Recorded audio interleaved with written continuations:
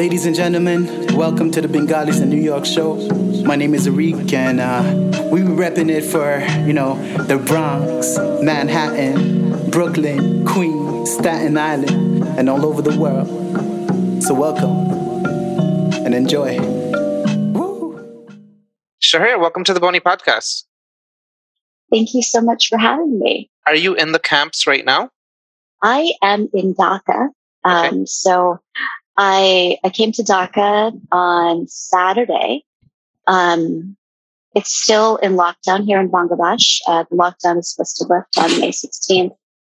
And so they chose May 16th so that people would not travel inter-district for Eid. But of course that's happening. You see these pictures of, the crowded ferries. Everybody's trying to get home. Last Eid was also under. The last 2 Eids were also under lockdown. Anyway, I took a vehicle to Chittagong, and then I flew from Chittagong. So I'll be here for a couple of days, and then I'm actually supposed to go to Greece for about a week. Greece is opening up, and I'm going to meet a couple of friends there. So I'm really excited about that. It's awesome. So we first spoke when you were on a panel to talk about what's going on in the Rohingya and the camps. Can you talk about how you got involved with the Rohingya? It was an unexpected turn in my life. So at that time, I was working as a journalist. I was a freelance journalist, and I was doing a lot of reporting for Vice. And I happened to be in Bangladesh just for a couple of months. I was visiting my parents. My parents live in Dhaka, and I was visiting them for Eid. The influx happened all of a sudden in August 2017, and we started to see a lot of news stories. And my dad just said, "Why don't you go down to Cox's Bazar and see what's going on? It seems like this is a very significant event, and you should probably go report on it since you're right here in Bangladesh." So that's what I did. And I had, never done any conflict reporting. I had been reporting on refugees in the U.S., but, that was in a very, very different context, refugee resettlements and the problems that, they face in integrating into U.S. society. But nothing that would have prepared me for what I saw in Cox's Bazar.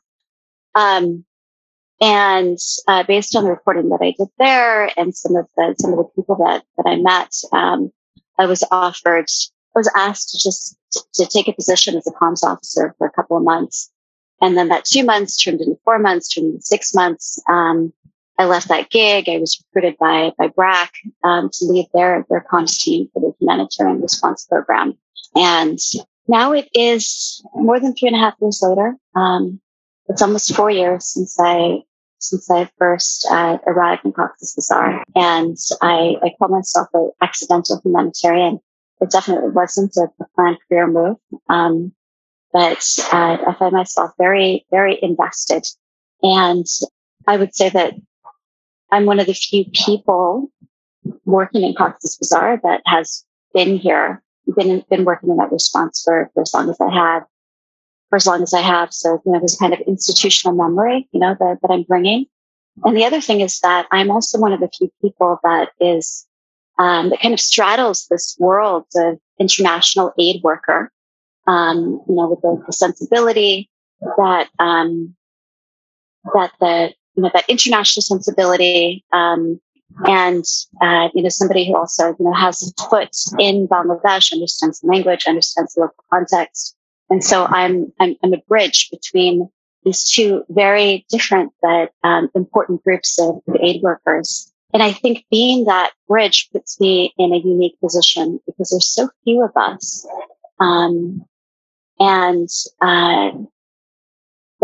The aid world, it's a very kind of hierarchical world, where a lot of the decision making and leadership is in the hands of international officers. But, most of the work, the frontline work especially, is being done by nationals and locals. And so you have this disconnect. a disconnect and understanding of context, culture, and also of power. And it's important to have people who, well, it's important for people who are locals or national staff to be elevated in power roles and decision making roles, because they are bringing that knowledge of the context, and a deeper sense of what's going to be sustainable in the long run. Because it's more likely that they'll stay, and it's also more likely that they understand what it takes to create solutions that are sustainable in the local context, that are durable.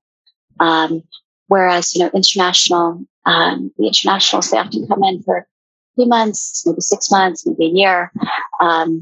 But then, they're gone, and you come in they come in as technical experts with, a certain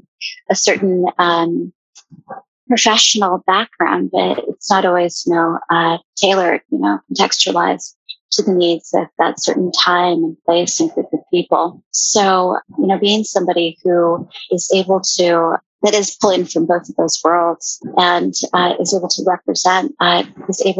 represent both, has actually been, I think, a reason why there continues to be a role for me in Cox's Bazar, and people want to work with me, and why I find the work to be why I feel like I'm needed, I guess I would say. Did you, before your dad asked you to go to Cox's Bazar, were you intimately familiar with what was going on there? I wouldn't say that I was intimately familiar. I lived in Bangladesh for a couple of years before, when I was working at the Asian University in Chittagong. So I was based in Chittagong. I lived there for a couple of years. So I was there in 2012 when there was another, large crisis and influx. And at that point, Bangladesh had closed the borders, was not allowing the refugees to actually enter into Bangladesh. So it was in the news at that time, and that's when I first learned about the Rohingya refugees. I hadn't gone to visit the camps. I had not personally met any Rohingya refugees at that time, but that was the first time that I came to know that there is this refugee crisis, right on the Bangladesh Myanmar border. The Bangladesh has been hosting a large population of Rohingya for a long time. But I wasn't that aware of the contours, the contours of conflict, what the roots of it were, and just how intractable the conflict is. So I did have a little bit of awareness, and I knew of the Rohingya as being one of the most persecuted people, and one of the largest groups of stateless people in the world. But it was only after I began reporting on the issue in 2017, and especially after I began to work with them, spend time in the camps and interview people, get to understand who they were, that I developed that awareness, and I started to do my research. Now, you were born in Seattle, which is not a place. It's not a typical place Bangladeshis immigrate to. How did that happen, and at what point did you leave Seattle? My father, like many of our parents, he migrated to the U.S. For higher education. So first he landed. So first, I think he was in California, and then in Cincinnati. He lived all around. He lived all around the states. He ended up in Seattle as a professor. So for many years, he was a professor of economics. And I left. So I was born in Seattle, but we moved to a different part of Seattle, a more rural part, near Idaho, which has a very different character. Wow. When I was quite young, I might have been 2 or 3. I don't remember. And then I lived in Washington State until I was 11 years old. And that's when we came back to Bangladesh. My father took sabbatical. Yeah, my father took a sabbatical. Right. But I realized that, my family is very unusual in the sense that we returned to Bangladesh. There is that reverse migration. my father did it when I was young. So he brought us 5 kids. My oldest brother at that time, he had just started undergrad, so he came during the summer, and then he went back to begin, I think, his sophomore year at MIT. But me and my other brother and my 2 younger sisters, we settled in Dhaka, and we lived and we went to school in Dhaka until we graduated high school. So and when I left, yeah, sorry. No, go ahead. So that was in 1991. And when I left in 1998 to go to college in New York City, I thought I was never going to come back. But I ended up coming back. One of my younger sisters also ended up coming back to live and to work, and she's still here. My oldest brother, after graduating from MIT and then doing a lot of doing his master's and then a PhD in Cambridge, he ended up coming back to Bangladesh as well to work, and he continues to work in Bangladesh as an academic. And it's very rare that I meet other people like that. It's in my family, I think it's especially unusual because there are 4 of us. So there's my father, well, and of course my mother, and then 3 out of 5 of the children who've come back to Bangladesh to work. I don't think people usually see that as an option. Just feels like, why would I do that? Why did your dad do that? Why did he do that? Initially, it was, the call of the mother country, and wanting his children to come back to Bangladesh and have a sense of what it means to be Bangladeshi, a sense of Bangladeshi culture, Bangladeshi values. And initially it was only supposed to be for a year. So we took a sabbatical. We were here for a year, but then he found what became his life's work. So he became engaged with a NGO called the Hunger Project. And he has been the country director of the Hunger Project for almost 40 years now. Wow. And so the Hunger Project is an organization that is, they work to create an end to poverty and hunger through creating self-reliance. And his work has changed over the years to include a political aspect to it. So one of the things that he talks about a lot is the need to create an environment that's pro-poor. So, if you don't have policies, if you don't have an environment that allows for poor people to have, economic and professional opportunities, then, no matter how many self-reliance programs you do, no matter, how many interventions at the village level, you don't create sustainable futures. And so he began to work in the political space, to create reform, electoral reform, get the money out of politics, became an anti-corruption activist. And it's all about, changing the environment so that people have better opportunities. And he's become a warrior for that. I could say that my dad he's a social justice, economic justice warrior. And that's really, inspired his children. So I didn't plan to come to Bangladesh. I wouldn't say that, my brother or my sister who have returned, that was ever in their life plan. But, so a couple of things. One is that, and I do see this in a lot of, Bangladeshi Americans, there is a passion for, a passion to fight injustice, whether that's in the U.S. Or coming back here. I think you see that in the rise of so many, Bangladeshi Americans going into politics. Going for, running for election in the past couple of years, and there's a lot of activism, led by Bengali Americans. And that too, runs true in my family, except that, the context is Bangladesh, instead of the U.S. So, coming back here, I found myself engaged in and being given opportunities to to work on problems that I feel really passionate about. And the opportunities part is interesting, and I think it's key because so many people with my training don't come back to Bangladesh. Someone sees my CV, and that they see that I have. I went to Columbia as an undergrad, and I have a graduate degree in Columbia, from Columbia as well. And it's like, wow, okay, what are you doing here? Let's hire you. Just because I have these credentials,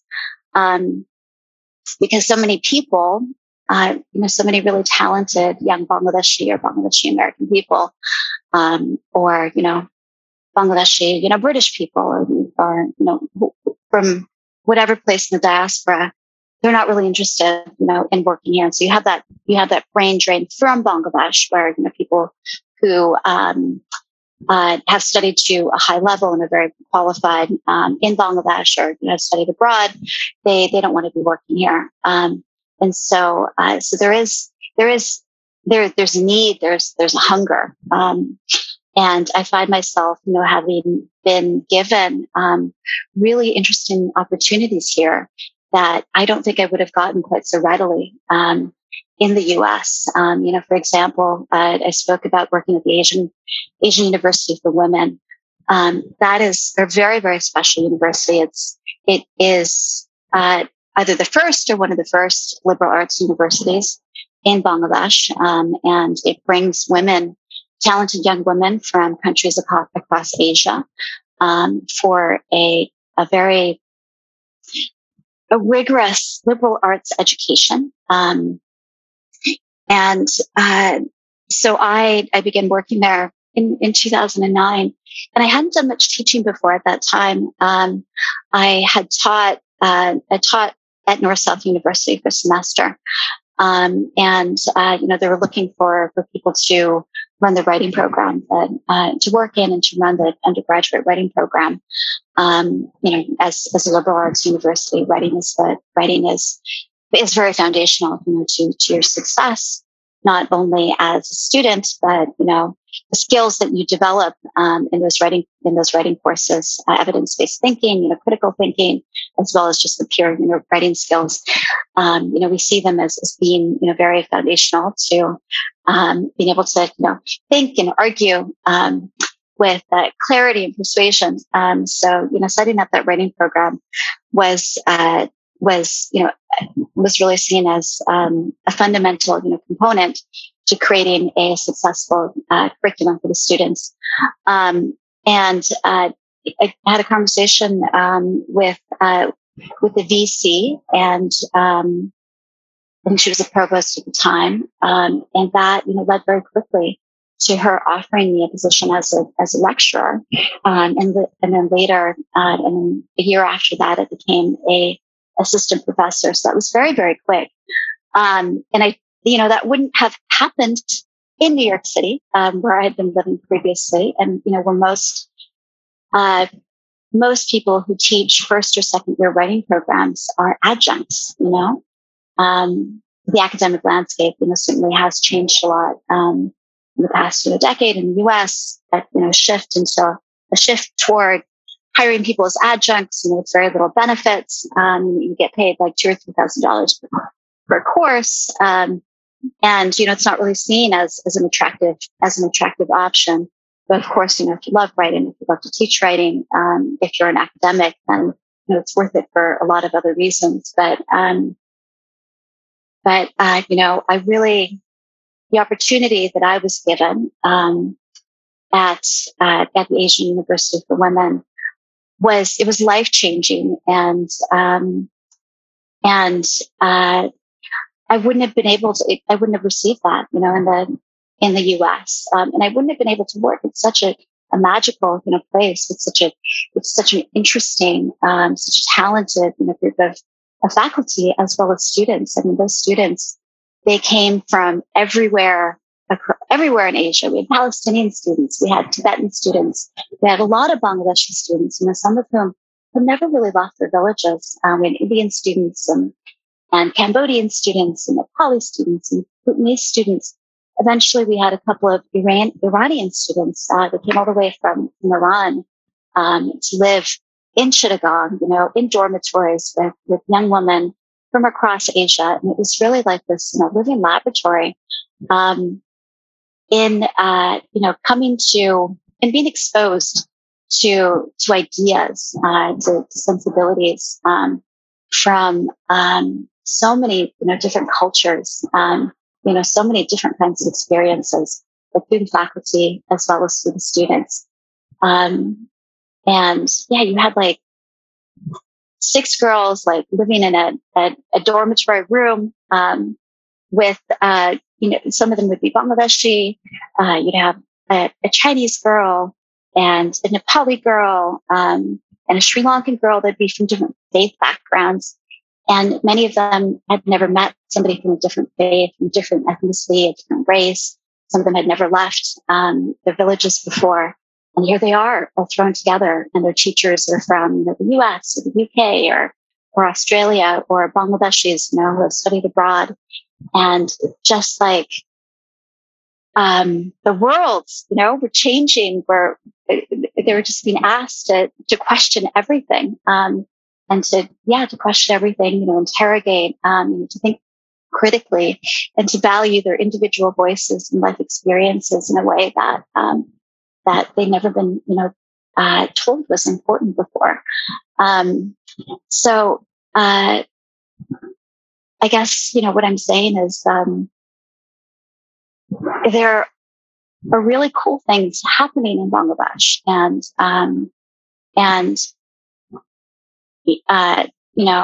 as a Bangladeshi American, you tend to not be, aware of all of the innovative projects and all of the opportunities that are available to you. So for me, AUW was one of them, and now in my role working in the Rohingya refugee response and being that bridge, as I said, between the international aid worker cohort there and the national aid workers there. It does kind of gives me an opportunity and a voice, a platform that feel really important, and it feels like the work that I'm doing is very important. And also that my father, one of the things that my father said, that I remember from my father saying in my childhood is, you can be a big fish in a small pond, or a small fish in a big pond. And here, I feel like I have an opportunity to be a bigger fish in a smaller pond. To put it in a fairly blunt way. And that has, definitely created a lot of career opportunities for me, as well as growth opportunities. You probably also see the immediate impact of your work, right? That's one of the things that I feel like a lot of us in certain careers, what we do, you don't really see the underlying impact. That's a frustration for a lot of, certainly me and, other people that work for, companies, companies in finance or whatnot. One thing that you said, you're right. I haven't seen or spoken to anyone like your dad that's basically, moved for, basically what you said, for the purpose of giving his children exposure to culture. I think most of the folks that I've spoken to that have moved back to Bangladesh was because of 9/11. I've seen a lot of families do that because they were concerned about how the reaction to 9/11 around that time. But do you remember when you were 11 years old? Was it culture shock for you when you went back? such culture shock. So that was in 1981, and Dhaka was a very different place. Dhaka was a very, very different place then. I actually left. I left Dhaka in '91, so it was the opposite for me.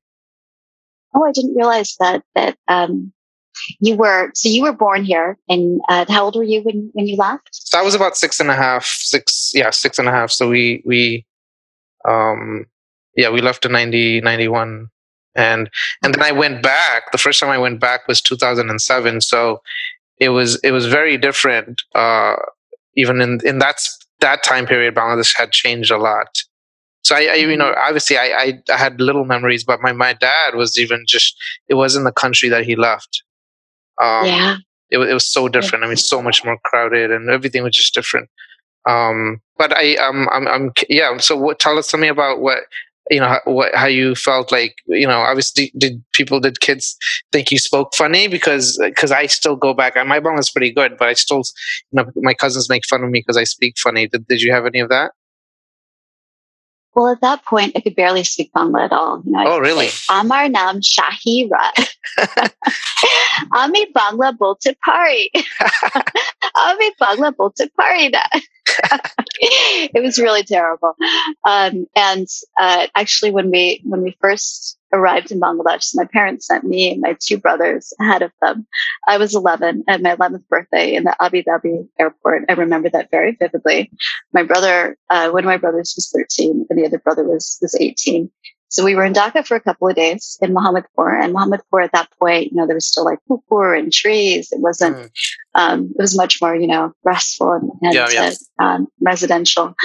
And then after a few days, maybe it was a week, we got sent to Kumilla, to the ancestral home, where there was no running water, no indoor toilets, no electricity. Yeah. And to cross, the stream into the village, there was like one of those bamboo pole bridges. Yeah. Hakka. What do you call them? We call them hakkas. Yeah.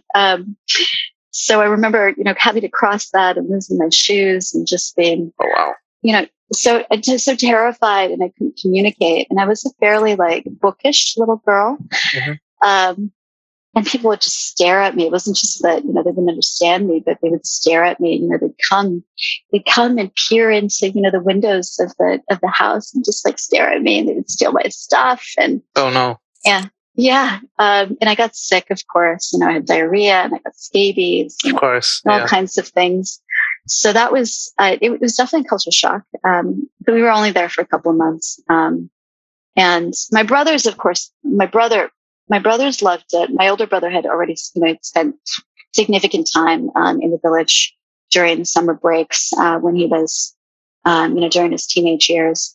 My other brother, he loved it because he could just run around, and everybody was fascinated with him, and he had a lot of physical freedom in a way that I didn't. And I mean, he's a boy and I was a girl, and that made a lot of difference.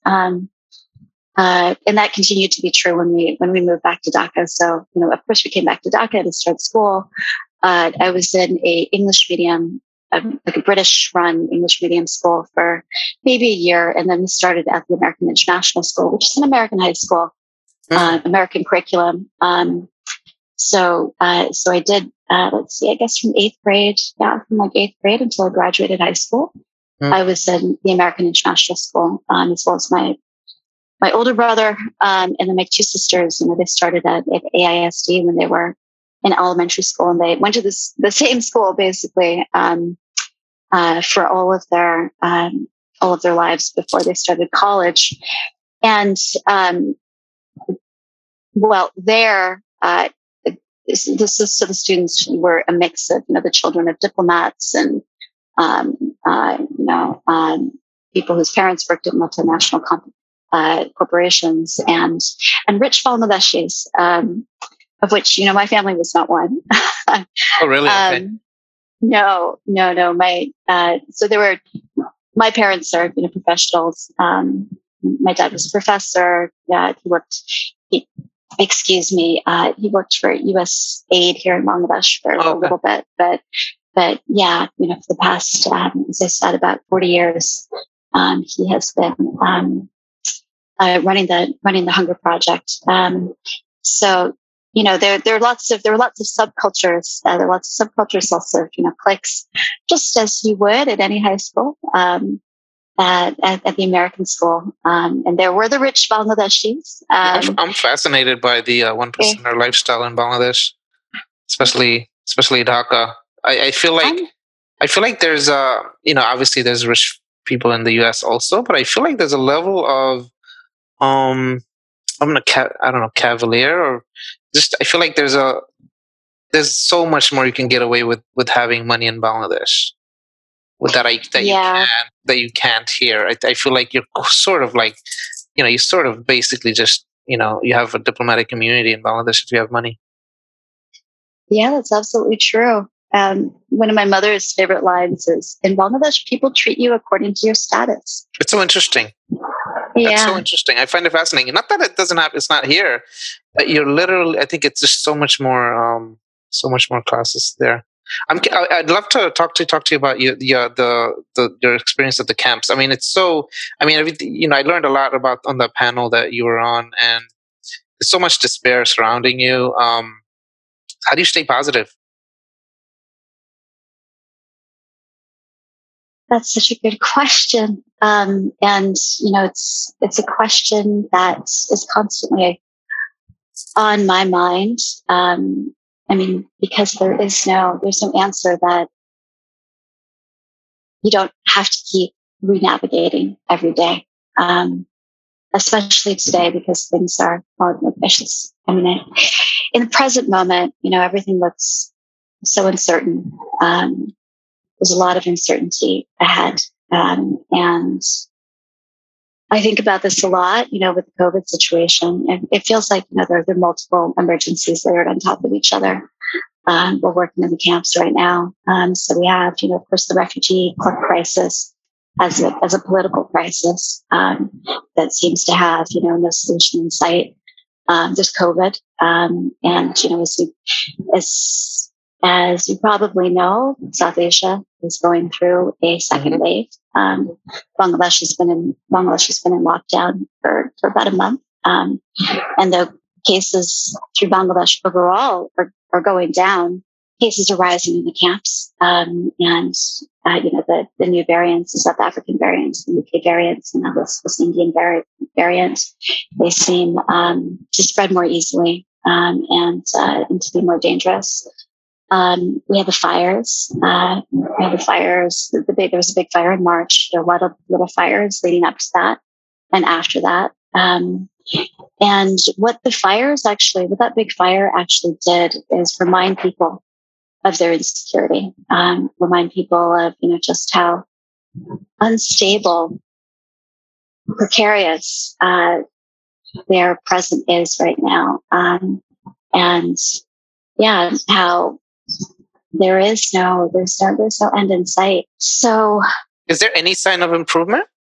So obviously COVID has changed everything, but prior to COVID, was there any sign of improvement? I know the government was trying to mass migrate a lot of Rohingya into this island, right? Yes. And whether you call that improvement, I'm not sure that you would call that improvement. It's certainly, a solution to the overcrowding of the camps in Cox's Bazar.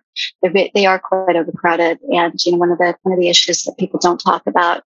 One of the issues that I think the international community is actually not aware about are safety and security issues. So after 6 p.m., aid workers are not allowed in camps, and it's a bit of a free for all. The camps are run by gangs, basically, and criminal elements. There is Bangladeshi, security forces, underground security forces that are present at night from 6 p.m. to 6 a.m. But really, it's very lawless. You have kidnapping, you have sexual violence, including rapes. There's a lot of drug-related criminal activity. I personally know many individuals who have had family members kidnapped, held for ransom, been arbitrarily detained, been raped, or sexually harassed in other ways, and there's really nothing that we can do about it. So that this is Rohingya, criminal elements and gangs, including ARSA, of the Rohingya refugee community, terrorizing other Rohingya. it's extremely unsafe. And so, one reason that people agreed to move to Basham Char is to escape all of that. Mm-hmm. So, that piece, I think people are not really aware of. And, for good reason, it's something that we don't really talk about. The Bangladesh government, doesn't really want an awareness of that either. Because it does, raise question marks about, how we are keeping the Rohingya people safe in Bangladesh. They're under our care, the care of the government of Bangladesh, which has done so much, to support them over these last 3.5 years, almost 4 years, and the international aid community. So that situation has actually gotten a lot worse. But moving people to Basham Char is a solution to that, and it's also a solution to the tensions between the host community and the Rohingya community. So anywhere you have a significant population of migrants and refugees, you're going to have tension, right?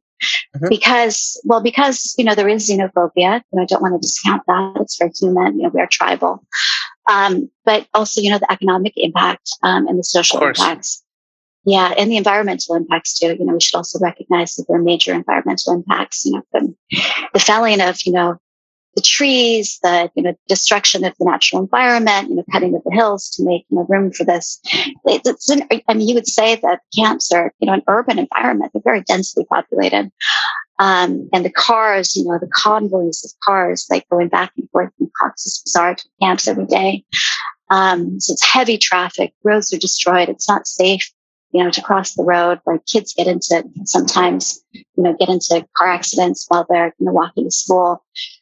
And the local people, the most vulnerable, the poorest, the Bangladeshi people in the local communities, they have really found their livelihoods impacted.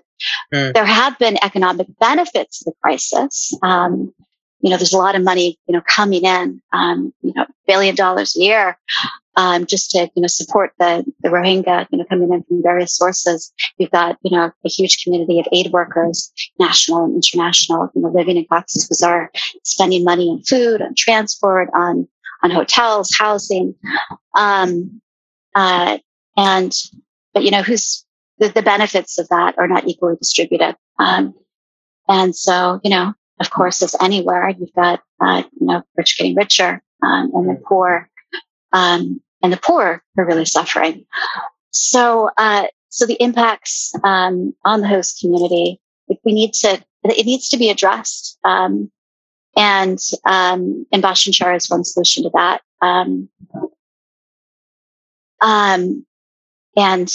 Another solution is, of course, more economic development, of the surrounding area of Cox's Bazar. But as long as you have this population without opportunity, they can't access education. They don't have economic opportunities because that's restricted too. They don't have freedom of movement. You've got the fences going up around the camps. It's like living in a ghetto environment. And there's nothing for them to do. They have no future.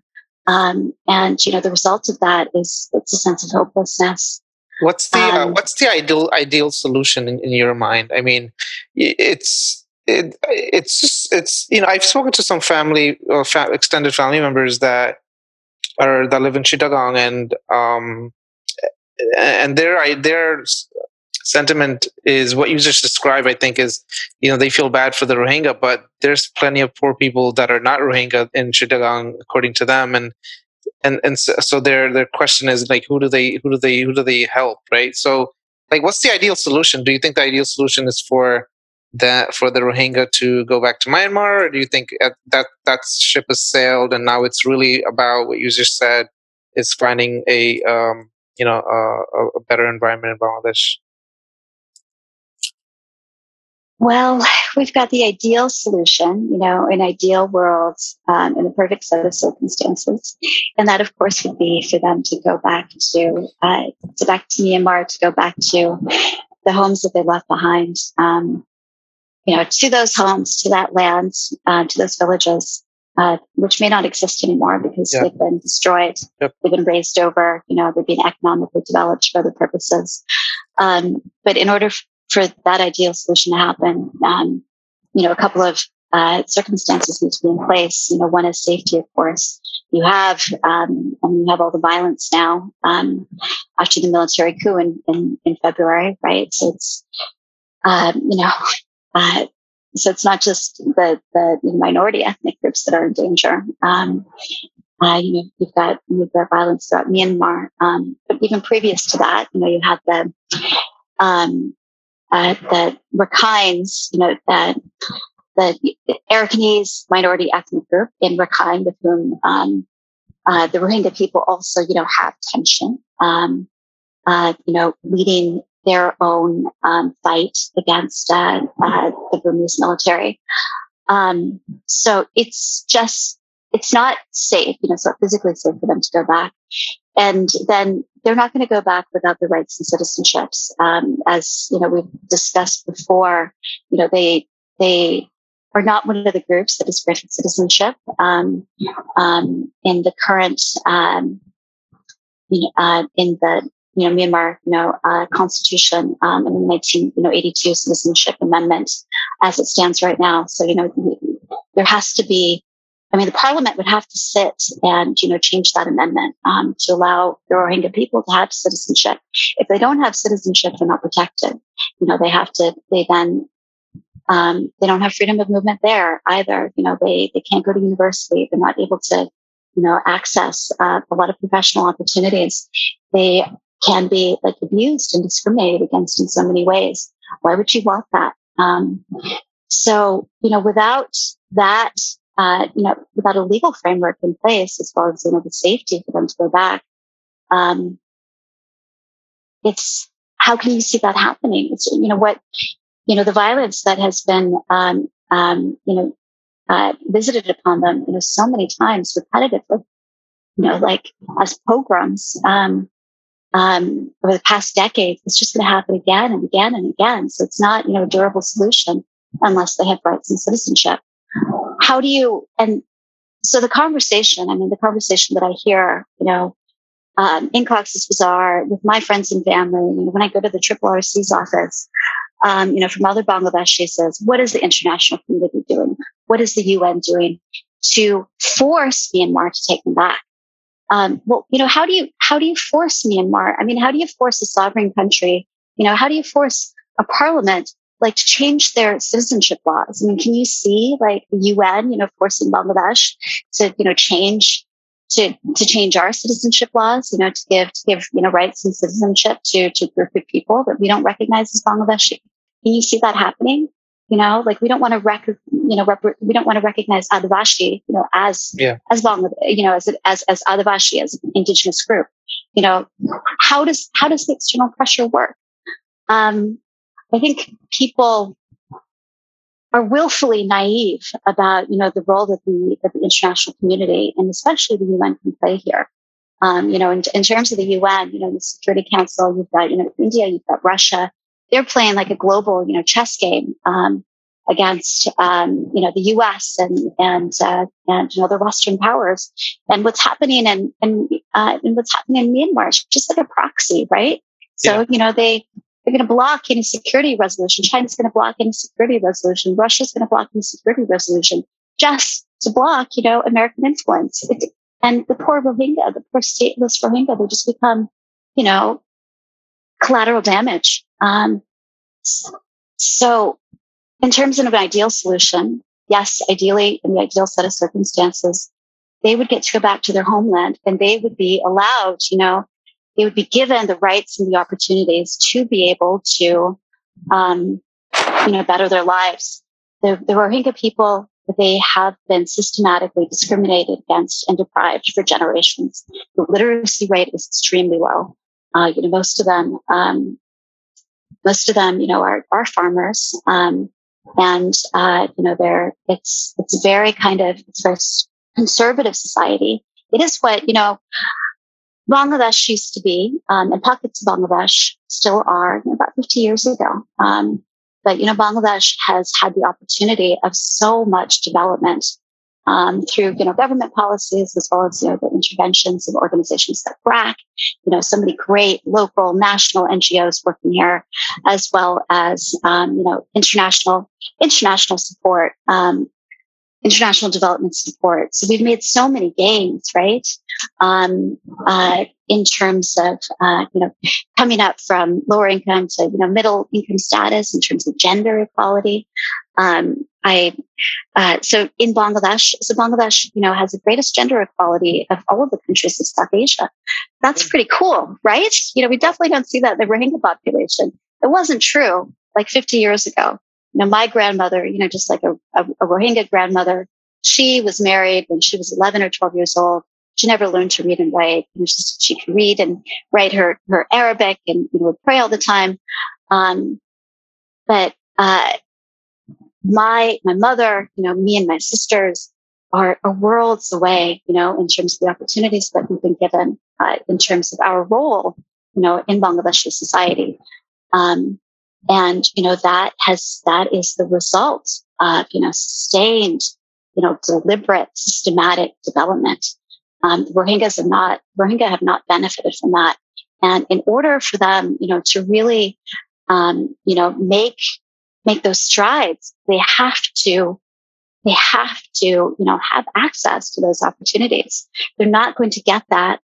And it's not just the Rohingya who are not getting that in Myanmar. I mean, Myanmar is a poorer country than Bangladesh, and much more, politically repressed. And now they have a lot of political infighting, exactly. right? Yeah. A question about this just occurred to me is, and this is I'm just not aware.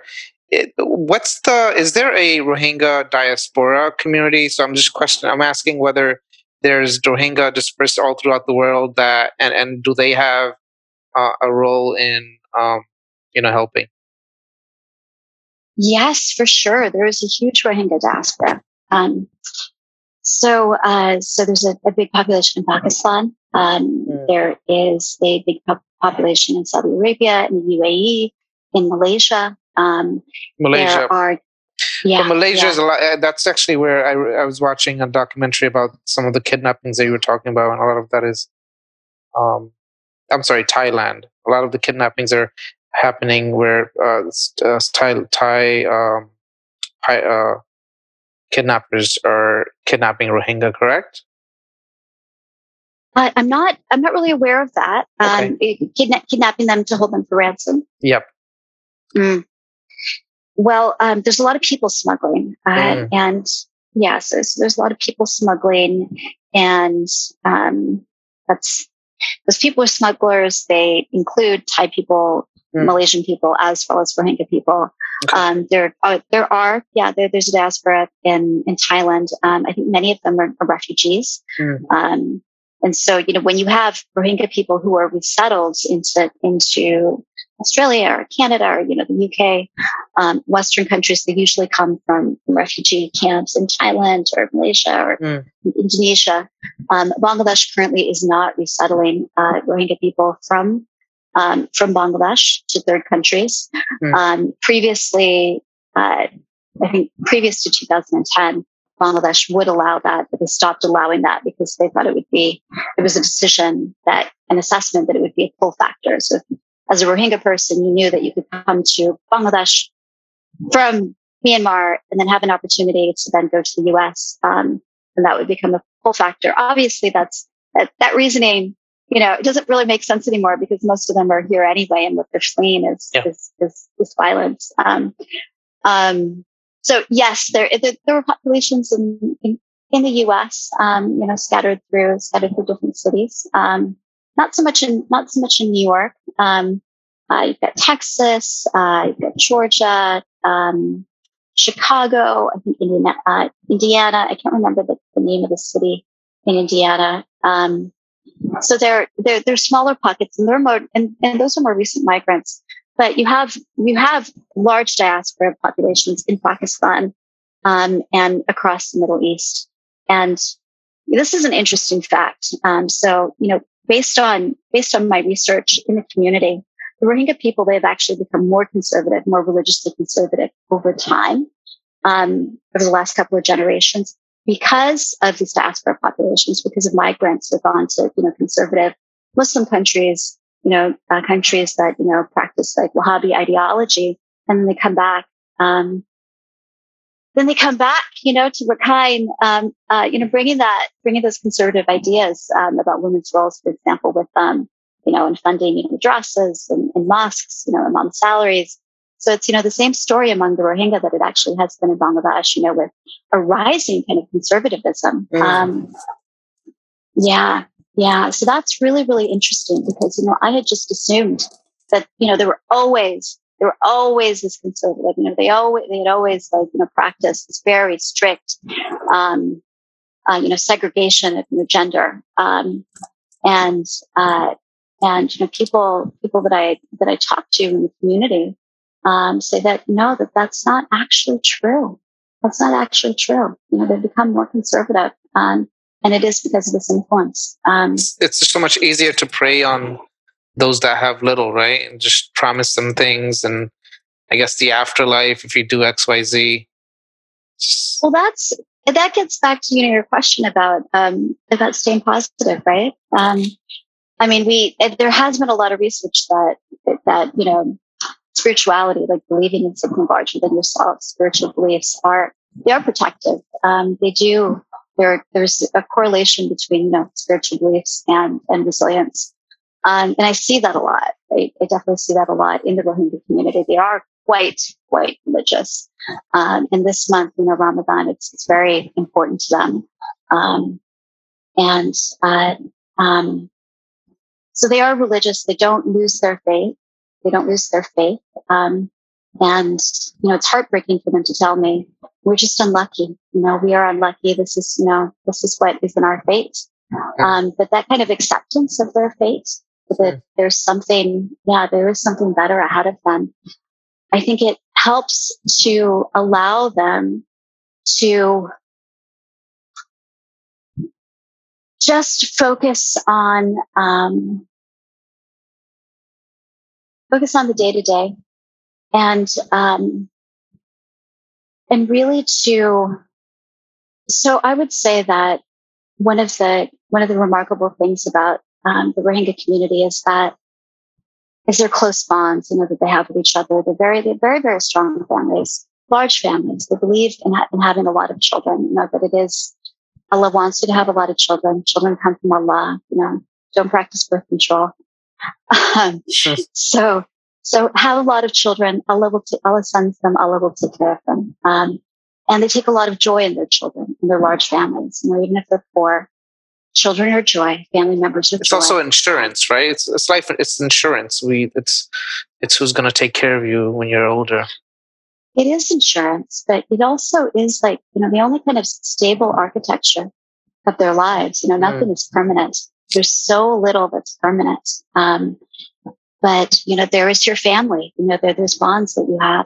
Yes, your children will take care of you, but also people in your community, your extended family members, your bushti, people from your village, and there is in those community bonds. This idea that if you are a person with wealth and education in the community, it is part of your duty, your obligation to take care of people who have less. That is still present. It's still a very communitarian society, not individualistic. Bangladesh is becoming more individualistic, but the Rohingya, they're still very, very, communitarian. And, their bonds with each other, the love that they have, for their family members, for their community, it's beautiful. And it is what creates meaning and a purpose, in their lives. And so they really prioritize that, and they take comfort and strength from that. And they don't want to be separated. It's one of the reasons that they really resist being separated. For example, some family members being taken to Bashan Shar, or other family members, being resettled from the camp that they're in because there are, issues with the landscape isn't safe. There might be waterlogging or danger if cyclones come, that their houses might get destroyed. So they really, really want to stay together. And I would say that is this community bonds, the family bonds, that love is probably like the key protective factor. And I like witnessing that, it changes my mindset, a little bit. It like if they can, manage to create a sense of, normalcy, find belief, find goodness, find joy, despite the harsh circumstances and the uncertainty in their future. Why can't I? Right. So it is inspiring at that level and very humbling, very, very humbling. Do you see yourself staying in the camps in the long run? And also, I think you had, from what I read, you had plans on writing a book. Are you still continuing that? Yes, absolutely. So, as I said, I'm an accidental humanitarian. Didn't mean to make this career choice. It just seemed to have chosen me. And then for the first couple of years, it was very hard because of the moral injury, I guess I would say, of like witnessing, so much suffering, so much injustice, and then struggling to make sense out of, a world in which people can be so deprived, suffer so much through no fault of their own, trying to make sense of that. And then also, trying to deal with the harsh circumstances in Cox's Bazar.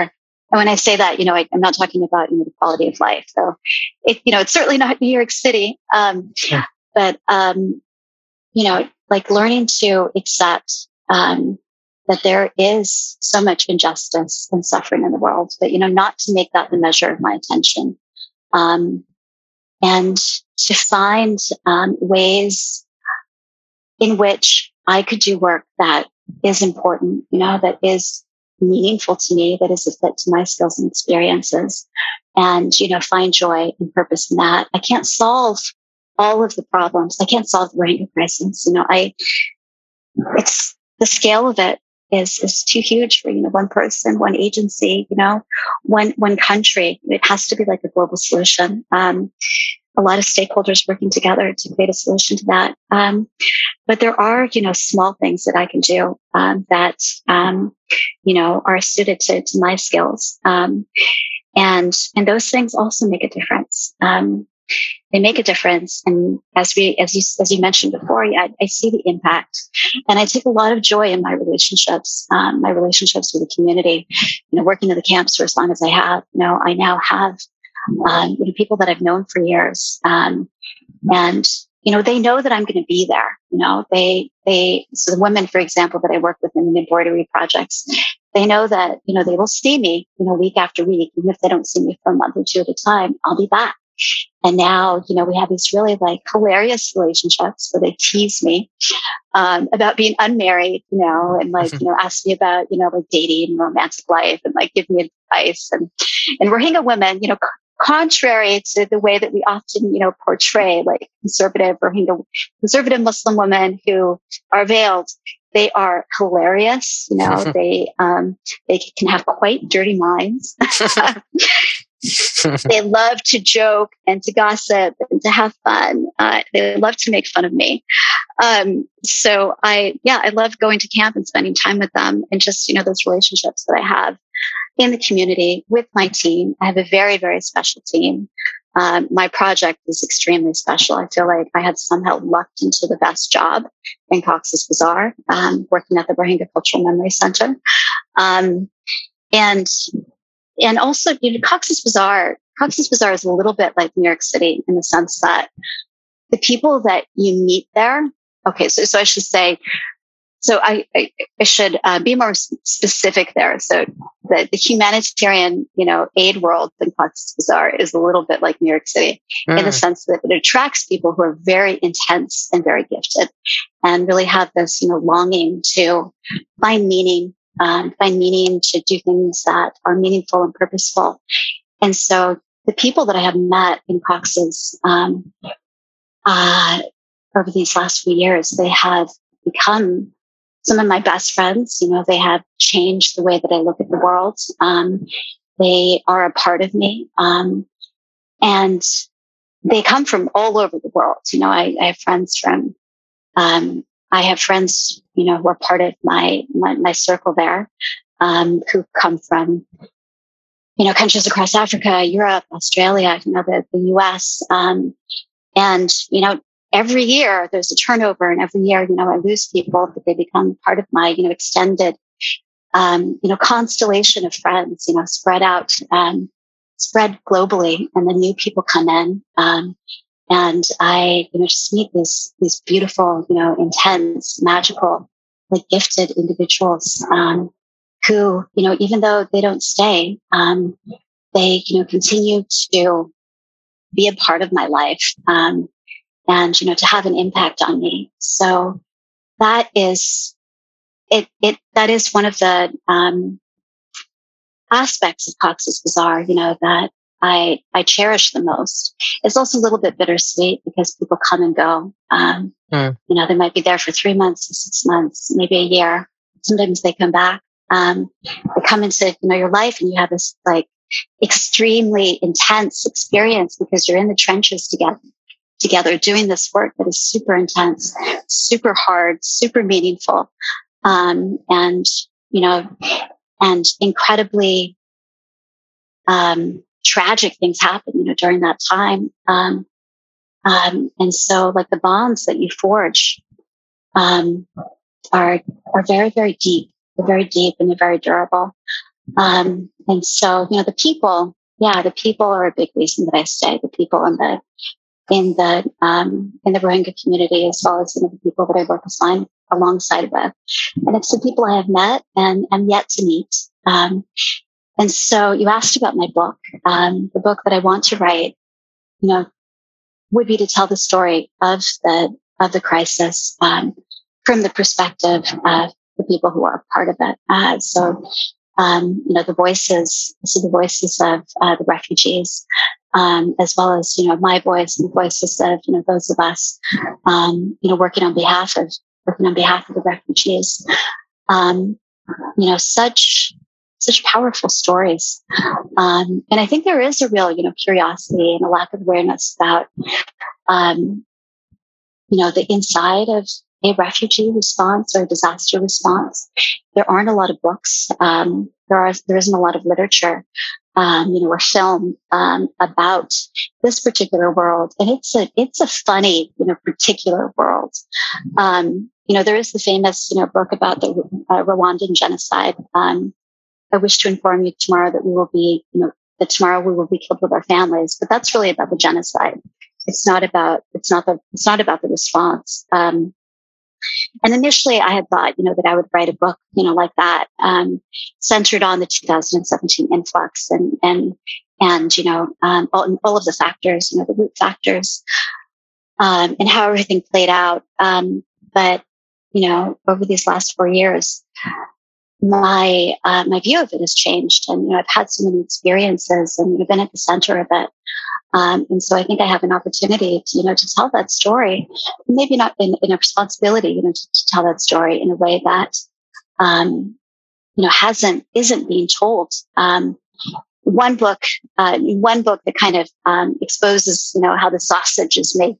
How the humanitarian, response sausage is made is called Emergency Sex, which is about, it's co-authored by 4 aid workers, who have spent time in various, disaster responses.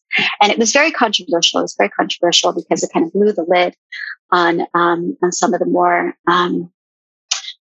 seedy aspects, of this work and all the politics. There's a lot of politics. I thought, going in that everybody was a tree hugger, right? Everybody's an idealist, just do-gooders, standing and handing out, food packages to lines of refugees, and it's all very heartfelt, and everybody is working toward a single purpose, and that is just to help the refugees, the survivors of the disaster. But it turns out that it's a profession. It is a profession. There's a lot of competition. There's a lot of incompetency, There is corruption. There is politics. There's a lot of like office politics.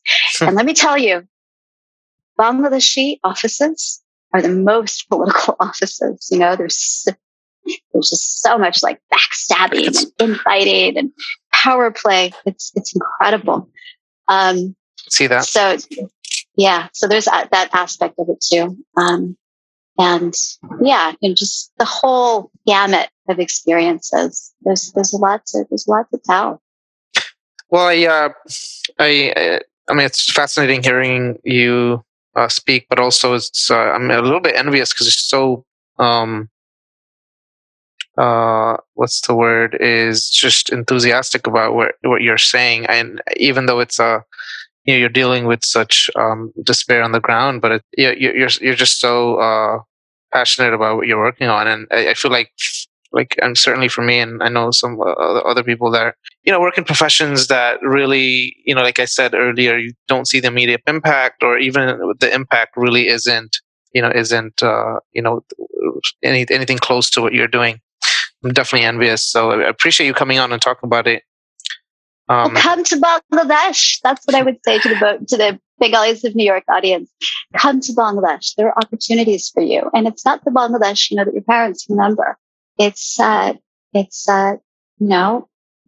is a megapolis. Definitely, there's traffic and all of the downsides of being a huge urban environment, but there's so much happening.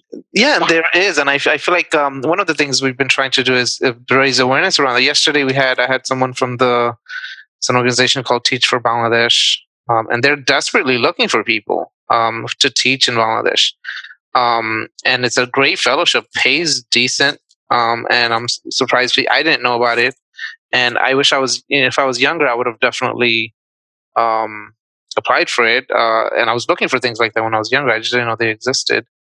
And but I would love, I think it's a great opportunity to go back. And yeah, I mean, I think what your dad did is wonderful. Like I said, I don't really hear too much about that, and I honestly think the way the numbers are looking, I mean, even with the crisis, the Rohingya crisis, Bangladesh seems to be primed to, be a middle of the road developing nation in 50 years. So yeah, it's incredible.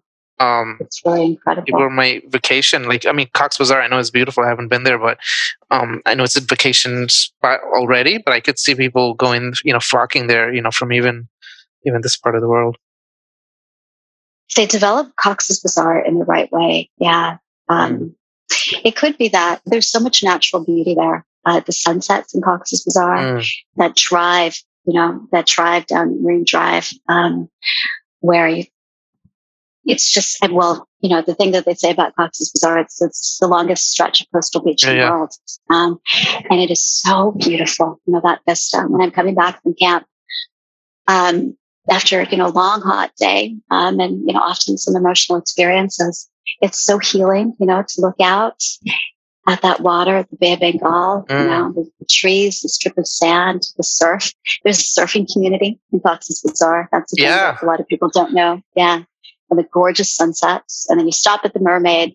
I mean, if you're lucky enough to have the means, you stop at the Mermaid, this beautiful resort on the way back to Cox's Bazar, and have a frozen mint lemonade, as the sun goes down. And yeah, there are some. That sounds awesome.